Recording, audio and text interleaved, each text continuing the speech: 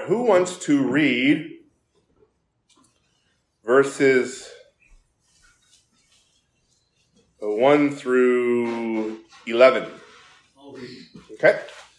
And who wants to read the rest of the chapter, verses 12 through 23? Great. So, Jim, you can get started. Okay. Afterward, Moses and Aaron went to the Pharaoh and said, "This is what the Lord, the God of Israel, says. Let my people go, so that they may hold a festival to me in the desert." Pharaoh said, "Who is the Lord, that I should obey him and let Israel go? I do not know the Lord, and I will not let Israel go." Then they said, "The God of the Hebrews has met with us. Now let us take a 3-day journey into the desert to offer sacrifices to the Lord our God, or he may strike us with plagues and with the sword." But the king of Egypt said, Moses and Aaron, why are you taking the people away from their labor? Get back to your work. Then Pharaoh said, "Look, the people of the land are now numerous, and you are stopping them from working." That same day, Pharaoh gave this order to the slave drivers and the foremen in charge of the people. "You are no longer to supply the people with straw for making bricks. Let them go and gather their own straw. But require them to make the same number of bricks as before. Don't reduce the quota. They are lazy. That is why they are crying out, 'Let us go and sacrifice to our God.' Make the work harder for the men so they will keep working and pay no attention to lies." Then the slave drivers and the foremen went out and said to the people, "This is what Pharaoh says. I will not give you any more straw. Go and get your own straw wherever you can find it, but your work will not be reduced at all." Next, yep. Mm-hmm. So the people scattered through all the land of Egypt to gather stubble for straw. The taskmasters pressed them, saying, "Complete your work quota, your daily amount, just as when you had straw." Moreover, the foremen of the son of Israel, whose Pharaoh's taskmasters had set over them, were beaten and were asked, "Why have you not completed your required amount either yesterday or today in making brick as previously?" Then the foreman of the son of Israel came and cried out to Pharaoh, saying, "Why do you deal this way with your servants? There's no straw given to your servants. Yet they keep saying to us, 'Make bricks,' and behold, your servants are being beaten. But it is the fault of your own people." But he said, "You're lazy, very lazy. Therefore you say, 'Let us go and sacrifice to the Lord.' So go now and work, for you will be given no straw. Yet you must deliver the quota of bricks." The foreman of the son of Israel saw that they were in trouble because they were told, "You must not reduce your daily amount of bricks." When they left Pharaoh's presence, they met Moses and Aaron as they were waiting for them. They said to them, "May the Lord look upon you and judge you, for you have made us odious in Pharaoh's sight and in the sight of his servants, to put a sword in their hand to kill us." Then Moses returned to the Lord and said, "O Lord, why have you brought harm to these people? Why did you ever send me? Ever since I came to Pharaoh to speak in your name, he has done harm to this people, and you have not delivered your people at all." So by way of review, if you guys remember chapter 1, Moses set the stage for Exodus. Pharaoh, along with Egypt, no longer views Israel as a friend. We saw how God multiplies the seed of Abraham according to the Abrahamic covenant to such a degree where the population explosion threatens the safety or the mental safety of Israel's host country. And it's in order to suppress this growth, Pharaoh decrees this forced conscription of labor, and we found out how does that work for Pharaoh? Well, Exodus 1:12 said, "But the more they afflicted them, the more they multiplied." And so the dread of this continual multiplication of the population of Israel provokes Pharaoh to issue a second decree to have all the sons born to Israelites killed upon birth. This is an order given to the midwives of Israel. The midwives refused to obey that order. And Pharaoh is once again defeated by these two lowly midwives. And so then Pharaoh takes an even a more drastic step further, and what does he do? He commands the people to drown every Hebrew boy into the Nile. In chapter 2, what happens after that? Pharaoh's own daughter disobeys Pharaoh. Even Pharaoh's daughter won't listen to him as she rescues Moses from the Nile. And we continue to learn just how impotent this Pharaoh is. In chapter 2, Moses described the salvation of a deliverer through this mini ark. And then in chapter 2, there was the description of the raising up of this deliverer. We were introduced to the doctrine of corporate solidarity in this chapter. Before Moses can be Israel's deliverer, he must be one with them. He must shed aside the royalty of his Egyptian identity, and he must become like his people, the Hebrews. In chapter 2, we were beginning to see how Exodus is the theology of Scripture. It's the cornerstone of theology. It's the cornerstone of the theology of Scripture. In chapter 3, we saw the theology of Yahweh's name. God reveals his name to Moses. And this, from this point onward, from chapter 3 to the end of Exodus, God will reveal more of what his name Yahweh means. Chapter 4 was the response to all of that chapters 1 through 3 contained. Moses begins the chapter with, you know what, Yahweh, when I go back to Egypt, I have a feeling they're not going to listen to me. And so God agrees with Moses. He gives him three signs to give to Israel. And we learned that, you need 2 or 3 witnesses to establish a guilt. And so God is going to use these 3 signs and wonders as witnesses to establish the guilt of Israel's unbelief. Moses doesn't want to do what God says. He has a hard mouth, the text says. And we learn how it has nothing to do with Moses doesn't have a stuttering problem. He doesn't have a speech problem. Moses has a faith problem. And we were introduced to the doctrine of inspiration, that whatever God says to Moses or to Aaron or to anybody, that is God's authoritative word. Even though it's a human messenger, if God says to someone to tell it to others, that is God's perfect, inerrant, inspired revelation.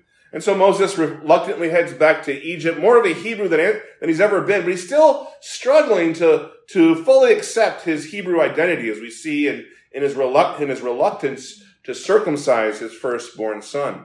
When they get to Egypt, Moses and Aaron go to Israel. They tell them that Yahweh is their God. And do they believe God's word through the mouth of Moses? No. Moses needs to give these 3 signs because the word of God isn't enough for Israel. And chapter 4 ended with verse 31, and it ended with these words. So the people believed. So the people believed. And so tonight we're going to find out in chapter 5, we're going to find out 2 big things, 2 big main points. God's name, Yahweh, will be further revealed. And in chapter 5, we're going to find out, does Israel truly believe? I mean, that's how it ended in chapter 4, but do they really believe? Is this faith genuine, or is this a kind of a surface level faith? For that matter, chapters 4, 5, and 6 will answer that question. Does Israel truly believe in Yahweh? Do they really have saving faith in Yahweh's name? So we begin in verse 1, and Moses and Aaron, they come and they say to Pharaoh, "Thus says Yahweh, the God of Israel, let my people go so that they may celebrate a feast to me in the wilderness." So in verse 1, what is the kind of the big piece of information that Moses and Aaron say to Pharaoh? What is Pharaoh hearing for the first time? What is Pharaoh learning for the first time in verse 1? It's the Lord.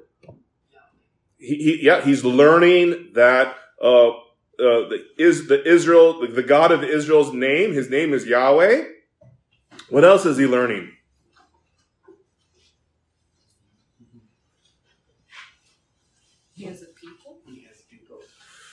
Yes, he has a people, right?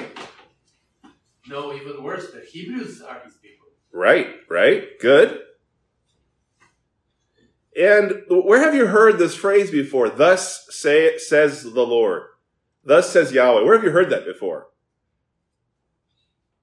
In the Old Testament. You hear that often when the prophets speak, right? And when they give a command, when they give a statement of authority. So Pharaoh for the first time is learning that there is a God who has more authority than him. And he needs to submit to this Yahweh. Thus says Yahweh. You need to submit to the word, Pharaoh. This is a standard prophetic message used for the first time here.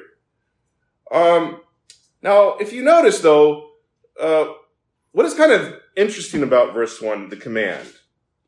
Knowing what you know about Exodus and what happens, what is kind of interesting in verse 1? Or strange, even?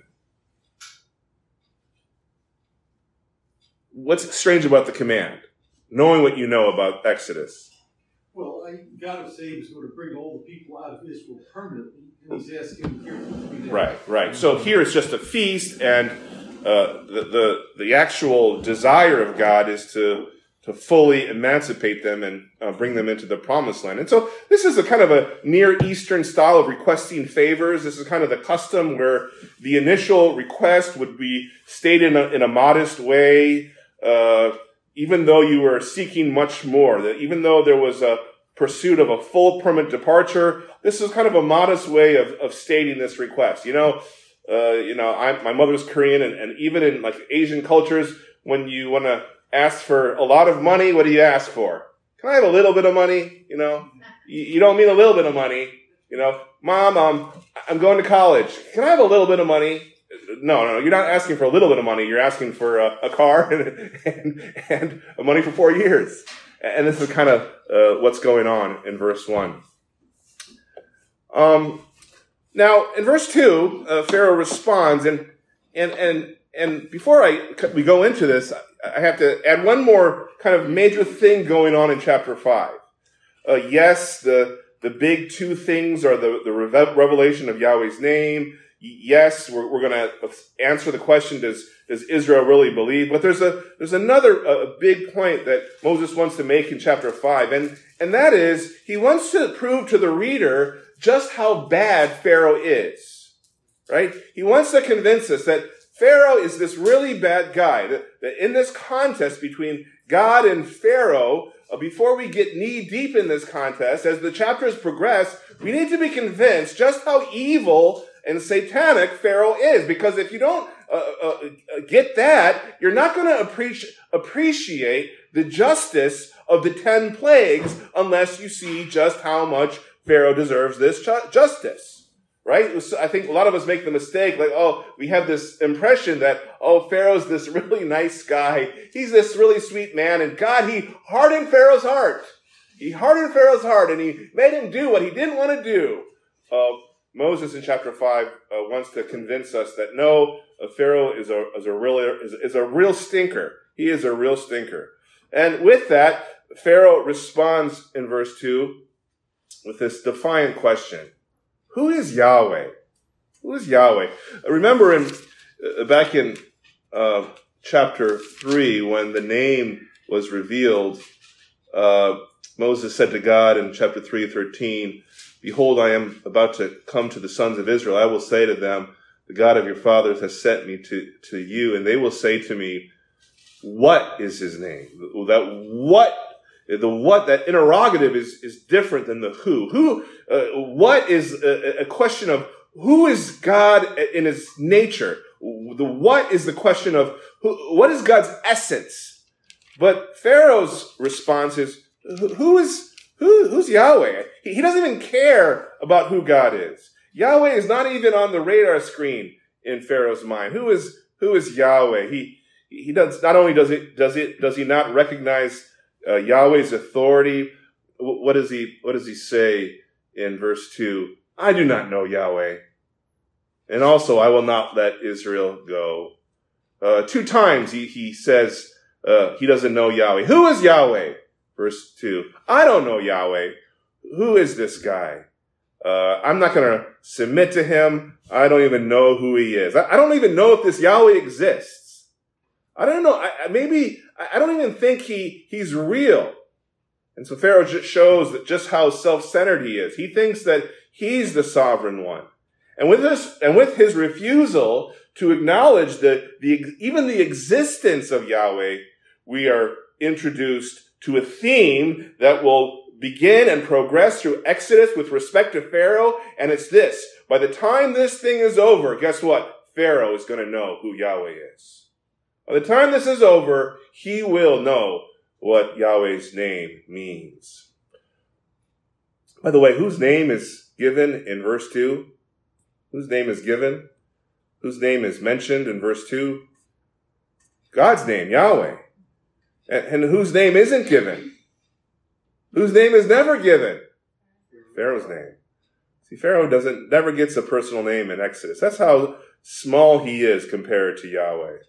So in comparison to the Pharaoh who did not know Joseph in chapter 1, we now read of a Pharaoh who did not know Yahweh. And Moses and Aaron get their first refusal in verse 2, and there's going to be many more refusals.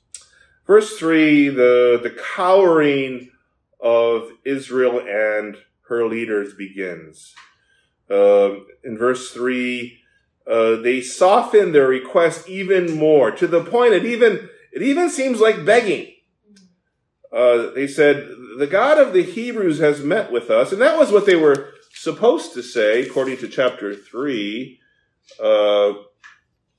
It said in chapter 3, it says, go and gather, I'll bring you out. And then verse 18, chapter 3, after you go to the elders of Israel, then you'll go to the king of Egypt, and you will say, Yahweh, the God of the Hebrews, has met us, so now please let us go 3 days' journey into the wilderness that we may sacrifice to Yahweh our God. They leave out Yahweh's name, though, in their request in verse 3, chapter 5. And then they add this at the end of verse 3. They say, please let us go to the 3 days' journey into the wilderness that we may sacrifice to Yahweh our God. And the rest of it, God never tells them to say. They add this. Lest he confront us with pestilence or with the sword. I mean, how is this wrong? Like, what is God going to do if Pharaoh doesn't let Israel go? What is God going to do? Who is he going to confront? Who does he confront? Egyptians. Yeah, he confronts them, not Israel, right? And so Moses and Aaron, they're afraid. They don't say what needs to be said. Like, you need to let us go or God is going to judge you. But instead, what do? If you don't let us go, God's going to judge us. Poor us, please. We appeal to your mercy, O sovereign Pharaoh. In verse 4, Pharaoh totally blows off God. Moses and Aaron, why do you draw the people away from their work? Go back to your hard labors. This isn't Yahweh's plan. He doesn't exist. This is your plan, Moses and Aaron. I'm the one in charge. I'm the one in charge here. I'm the sovereign one. And so in verses 5 through 9, this challenge is laid down by Pharaoh to the authority of Yahweh. Verse 5, Pharaoh continues, he says to Moses and Aaron, look, the people of the land are now many, and you would have them cease from their hard labors. That phrase, you would have them cease, is one word in the Hebrew. It's the word Shabbat or Sabbath. He's saying, I'm not going to give you a Sabbath. I'm not going to give you a Sabbath. Yahweh will eventually give the Israelites a Sabbath, 1 day of rest in a week, but I won't. I won't give you a Sabbath. I won't give you a temporary rest from your work schedule. And then verse 6, Pharaoh, instead of freeing and letting Israel go, he commands the taskmasters over the people and their foremen and their foremen. Pharaoh is the one who has authority. Moses is trying to say that Pharaoh thinks. Verse 7, You are no longer to give the people straw to make brick as previously. Let them go and gather straw for themselves. What is Pharaoh trying to do to Israel? According to verse 7. What is he trying to do to them? Why does he do this? Why does he stop giving them straw? What's the purpose? Make your life harder. Okay. Okay. To show he is big, powerful. He has all the control. Okay. Okay. What else? Discourage them. I'm sorry. Discourage them. Okay. Good. Keep them completely busy. Complete them busy, right? And how would you look? How would you look if you're on the ground? You're on the ground the whole time looking for straw. How do you look? You look pathetic. You look weak. It's a way to what? Humiliate you. It's humiliating to now get your own straw. And Pharaoh, he thinks he's God, so he thinks he has that right to do. Verse 8, he says, because they are lazy, they are crying out, let us go and sacrifice to our God. So Pharaoh he doesn't use the name Yahweh here, if you notice, in verse 8. They don't have a Yahweh. Pharaoh is their authority. They're making all of this up. Yahweh doesn't exist. Who is Yahweh? I don't know Yahweh. It's because they're lazy. Verse 9, Pharaoh continues, let their slavery be hard on the men. That word, you see that word over and over. Pharaoh hardened his heart. Moses had a hard tongue. The word is sometimes translated glory or kavod, heavy. Here it is, the same word, heavy. Pharaoh is trying to steal glory from God. And then what is kind of the big insult in verse 9? What's the big insult by Pharaoh to God in verse 9?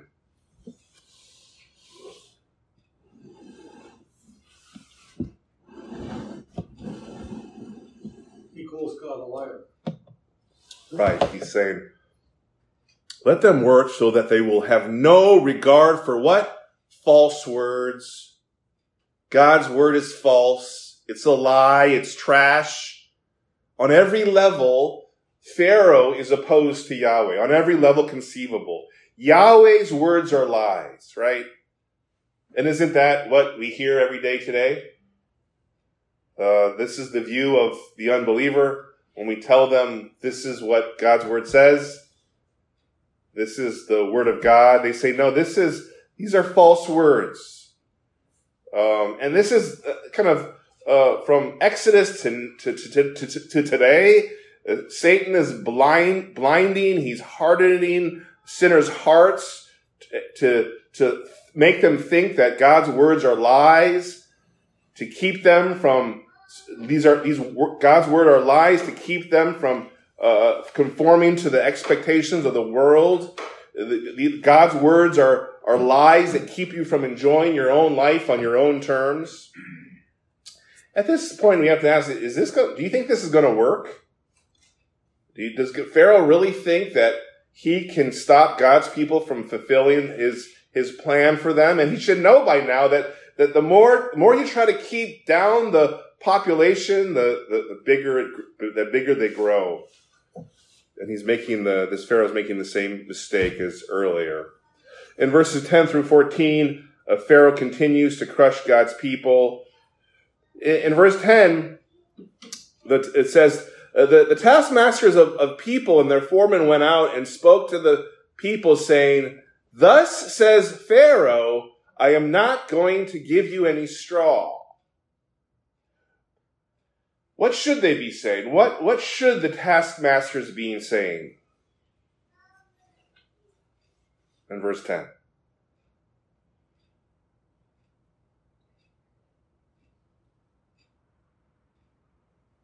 In verse 10, it says, thus says Pharaoh. Where have we heard a similar phrase? in this chapter? Sorry? That's the Lord. Yeah, in verse 1, thus says Yahweh, right? Thus says Yahweh. And here we see this battle of authority. Whose word will the people listen to? Will it be Yahweh's word or Pharaoh's word? Thus says Pharaoh. Thus says the word of Pharaoh. I'm not going to give you any straw. The emphasis is on what Pharaoh is going to do. Verse 11 and 12, Pharaoh instructs the taskmasters and the foremen to go out and this is what they say. You go and get straw for yourselves wherever you can find it, but no amount of your slave labor will be reduced. So the people scatter throughout all the land to gather stubble for straw. I mean, this is humiliating work. What happens when you scatter a people? What happens when you disperse a people? You kill a nation, right? So Pharaoh's trying to kill this nation. He's trying to undo Israel as a people group. Verses 13 and 14, there's the taskmasters insist on the quota. It was a normal practice to keep detailed records of production. Any shortfall would be noticed. The foremen, they have no power. They're beaten, and the foremen they're suffering. They're being oppressed, and they asked, and then they're asked again in 14, why have you not finished? They're not able to keep the quota, and so in verse 15 they come to the foremen of the sons of Israel. They come and it says they cried out to Pharaoh. They cried out to Pharaoh. Where did you hear that phrase before in Exodus? They cried out. They cried out. Yeah, they cried. So chapter 2, when the Israelites are being oppressed, it says in verse 23, chapter 2, the sons of Israel sighed because of the slavery, and they cried out. No direct object in chapter 2. Some of your translations have a direct object. That's not right. In the Hebrew, it's just they're crying out to nobody. They're just crying in pain, and their cry for help. And God hears their cry. He sees their suffering, and in response to His covenant, not to their prayers, because they're not crying out to Him. They're not crying out to God. He intervenes. Here in chapter 5, there's a difference between the crying out. The foremen of the sons of Israel, and we assume the people as well, they cry out to who? To Pharaoh. Before they were just crying out. Now they're crying out to somebody specific. It's not the same verb as in verse 23, chapter 2, but the verbs rhyme. They rhyme. They look very similar. They're separated by one letter, and so they rhyme. And Moses does this to clue you in back to chapter 2, and he uses a different word, and it takes a preposition to emphasize. This time it's different. Before in chapter 2, they were crying out to nobody. This time, they're crying out to Pharaoh, and it shows you what? That Pharaoh's strategy is working. What else does it show you? It shows you that Pharaoh is trying to get God's people to convert to him. This is how wicked Pharaoh is. He wants this to happen. He wants Israel to come to him and cry out for mercy, to cry out to plead for some type of respite, like you would to a god. This is all part of Pharaoh's plan, to get God's people to convert to him. And it's working, right? Pharaoh is evil. He's satanic. This is dark. And just how far does Israel capitulate to the pressure Pharaoh puts on them in verse 15? What really kind of shows you how low Israel has fallen? in verse 15? What words show you that? Yes, you're slaves. Yeah. Why do you deal this way with your slaves? Pharaoh, we're your slaves. And that's what this was about, whether you'll be slaves to Yahweh or Pharaoh. Verse 16, he says it twice. There's no straw given to your slaves. Yet they keep saying to us, make bricks, and behold, your slaves are being beaten. We're your slaves, Pharaoh. Why would you do this to your people? We trust in you. We believe in you. This is humiliating language. This is desperation. Does Israel really believe? I don't think so. That word beaten, it's used elsewhere in Exodus of God striking Egypt. And so Yahweh's treatment of the Egyptians will mirror how Israel is treated in chapter 5 here. Verse 17, Pharaoh uses the name Yahweh to show that Yahweh is nothing. He's saying, he said, there's no Yahweh. You made up that name. That name Yahweh, that's fake. You're lazy. You're lazy. 2 times. He's not real. You just have all this time on your hands, and you just want to watch World Cup, and you want to watch Korea beat Portugal today, like I did, being lazy. That's your problem. Verse 18, now go and labor. That's the word for slave. Go and be my slaves. But straw will not be given to you. Yet you must deliver the quota of bricks. Verses 19 through 21, the 4 men of the sons of Israel, they saw that they were in trouble, and because they were told, you must not reduce your daily amount of bricks. And guys, does Israel really believe? Yeah, they leave Pharaoh's presence. They confront Moses and Aaron, and they say to them in verse 21. Yeah. I want to ask, why in 17 it said that let us go and then sacrifice to the Lord? You're referring to the Lord, to Yahweh. Yeah. So Pharaoh is speaking to Israel, and he's saying, this story you made up about Yahweh's authority and power and word, it's just a lie. You're not telling the truth. You're just being lazy. You made up this story. This Yahweh doesn't exist. He's a figment of your imagination. You're lying. Yeah. He's quoting Moses verbatim to the Jewish people because he's driving a wedge between them. Yeah. Yeah. So, now they say in verse 21, may Yahweh look upon you and judge, for you have made us a foul smell in Pharaoh's sight, and in the sight of his servants to put a sword in their hand to kill us. Verse 21, what's kind of backwards about verse 21?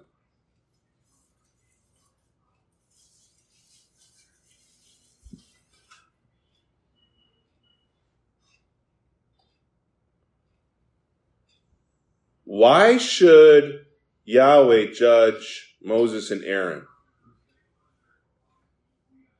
Why should Yahweh... No reason. There's no reason why she does it.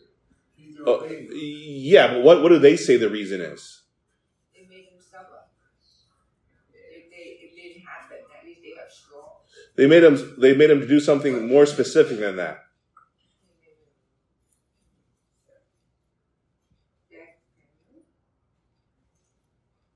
Yahweh should judge you because why?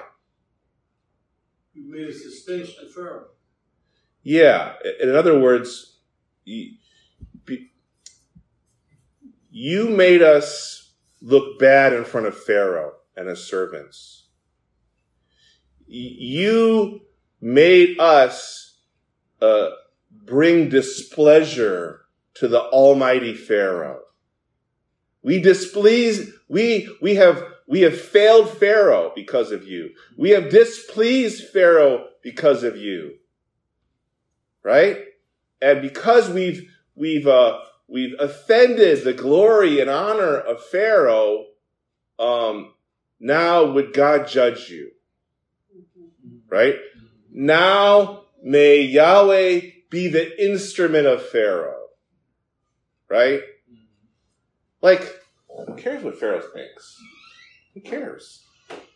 Who cares what the standard of Pharaoh is?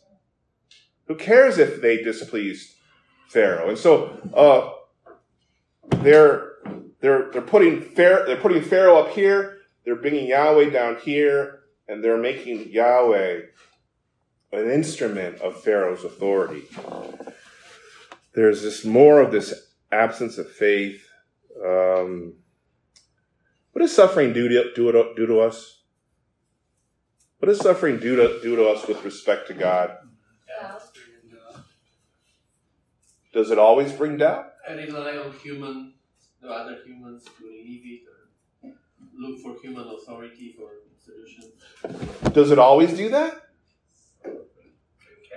Does suffering always, for every person, does it bring doubt? What does James say in chapter 1? Right? Rejoice. Right? When Stephen was being stoned to death and he was suffering, did it bring doubt? No.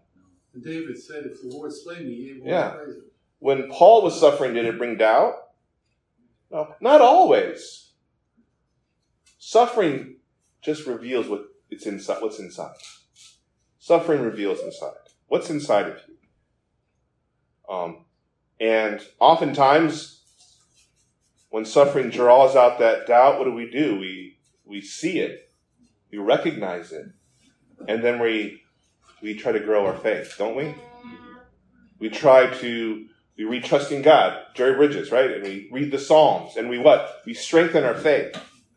So first suffering reveals, but then suffering can strengthen.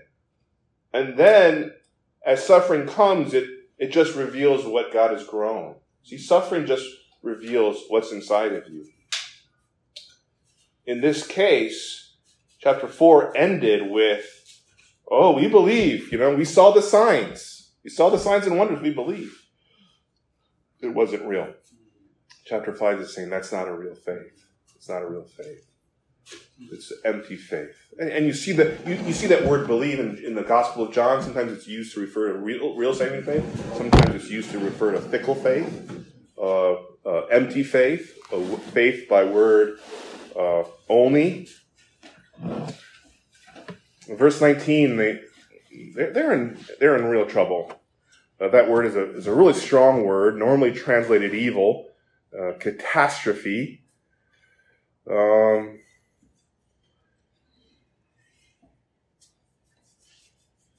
In verse 20 and 21, we're reminded that we live in the sight of God. We don't care what Pharaoh thinks. And the last question that this chapter answers is found in verses 22 and 23. And this is the question. What do you think the question is? Does Moses believe? Does Moses have faith? Right? Well, let's see the answer. Moses returned to Yahweh and said, "O Lord, why have you brought harm to this people? Why did you ever send me? I told you I can't talk. Why did you send me? Ever since I came to Pharaoh to speak in your name, he has done harm to this people, and you have not delivered your people at all." Why is this a really foolish response on the part of Moses? Why is this really, really dumb? Beside it showing just how weak Moses' faith is, and we see just how much he's struggling with his faith here, but just why is it just a dumb question?